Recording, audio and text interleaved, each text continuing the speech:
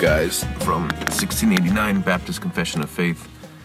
It's a section called Effectual Calling. And so remember, this is a confession of faith, so as I'm reading, just keep that in mind. So I don't know, sometimes when I'm reading this, it feels like I have to stop and be like, wait, what am I reading? It's not a story, it's not a, whatever. But in God's appointed and acceptable time, he is pleased to call effectually by his word and spirit those who he predestined to life. He calls them out of their natural state of sin and death to grace and salvation by Jesus Christ.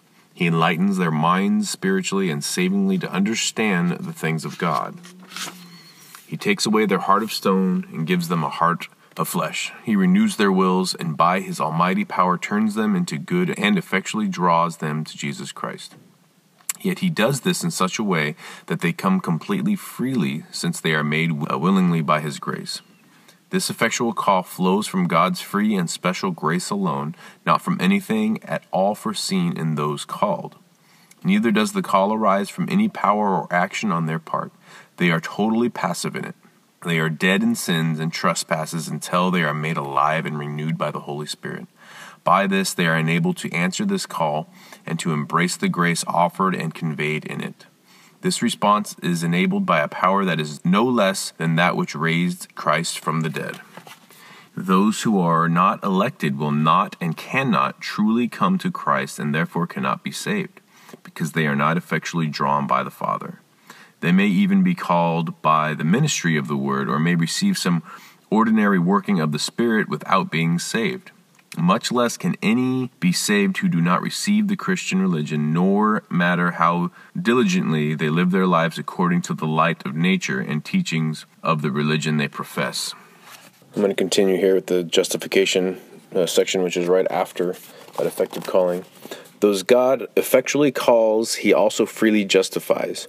He does this not by infusing righteousness into them, but by pardoning their sins and accounting and accepting them as righteous. See, it's not anything we do, it's all what God has given us. He does this for Christ's sake alone and not for anything produced in them or done by them. It does not impute faith itself, the act of believing, or any other gospel obedience to them as their righteousness. Instead, he imputes Christ's active obedience to the whole law and passive obedience in his death as their whole and only righteousness by faith. This faith is not self-generated, it is a gift from God. So you see how, like I was talking about yesterday in these inspirational quotes, how often they're too focused on how great we are. Okay, let me continue reading.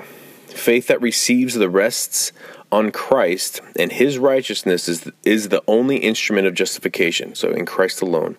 Yet it does not occur by itself in the person justified, but it is always accomplished by every other saving grace. It is not a dead faith, but works through love. Again, this is all about Christ. Everything good in us, everything good quality we have, everything good that we do is all in Christ, through Christ, about Christ, and by the power of Christ. Continue reading. By his obedience and death, Christ fully paid the debt of all those who are justified. He endured in their place the penalty they deserved. By the sacrifice of himself, in his bloodshed on the cross, he legitimately, really, and fully satisfied God's justice on their behalf. Yet their justification is based entirely on free grace. Because he was given by the Father for them, he and his obedience and satisfaction were accepted in their place. These things were done freely, not because of anything in them, so that both the exact justice and the rich grace of God would be glorified in justification of sinners. In Christ alone. That was just a little bit, almost the whole section, but I think we can stop there. And I would encourage, if you guys want to find this Baptist, don't just log on anywhere and get a confession of faith. There's certain ones that are better than others, and it's just such great, compact, rich truth that I would love all of us to enjoy and know. So hopefully this is encouraging to you guys, and go on with a true inspiration of gospel-saturated, drowning in Christ and freely living alone. Love you guys.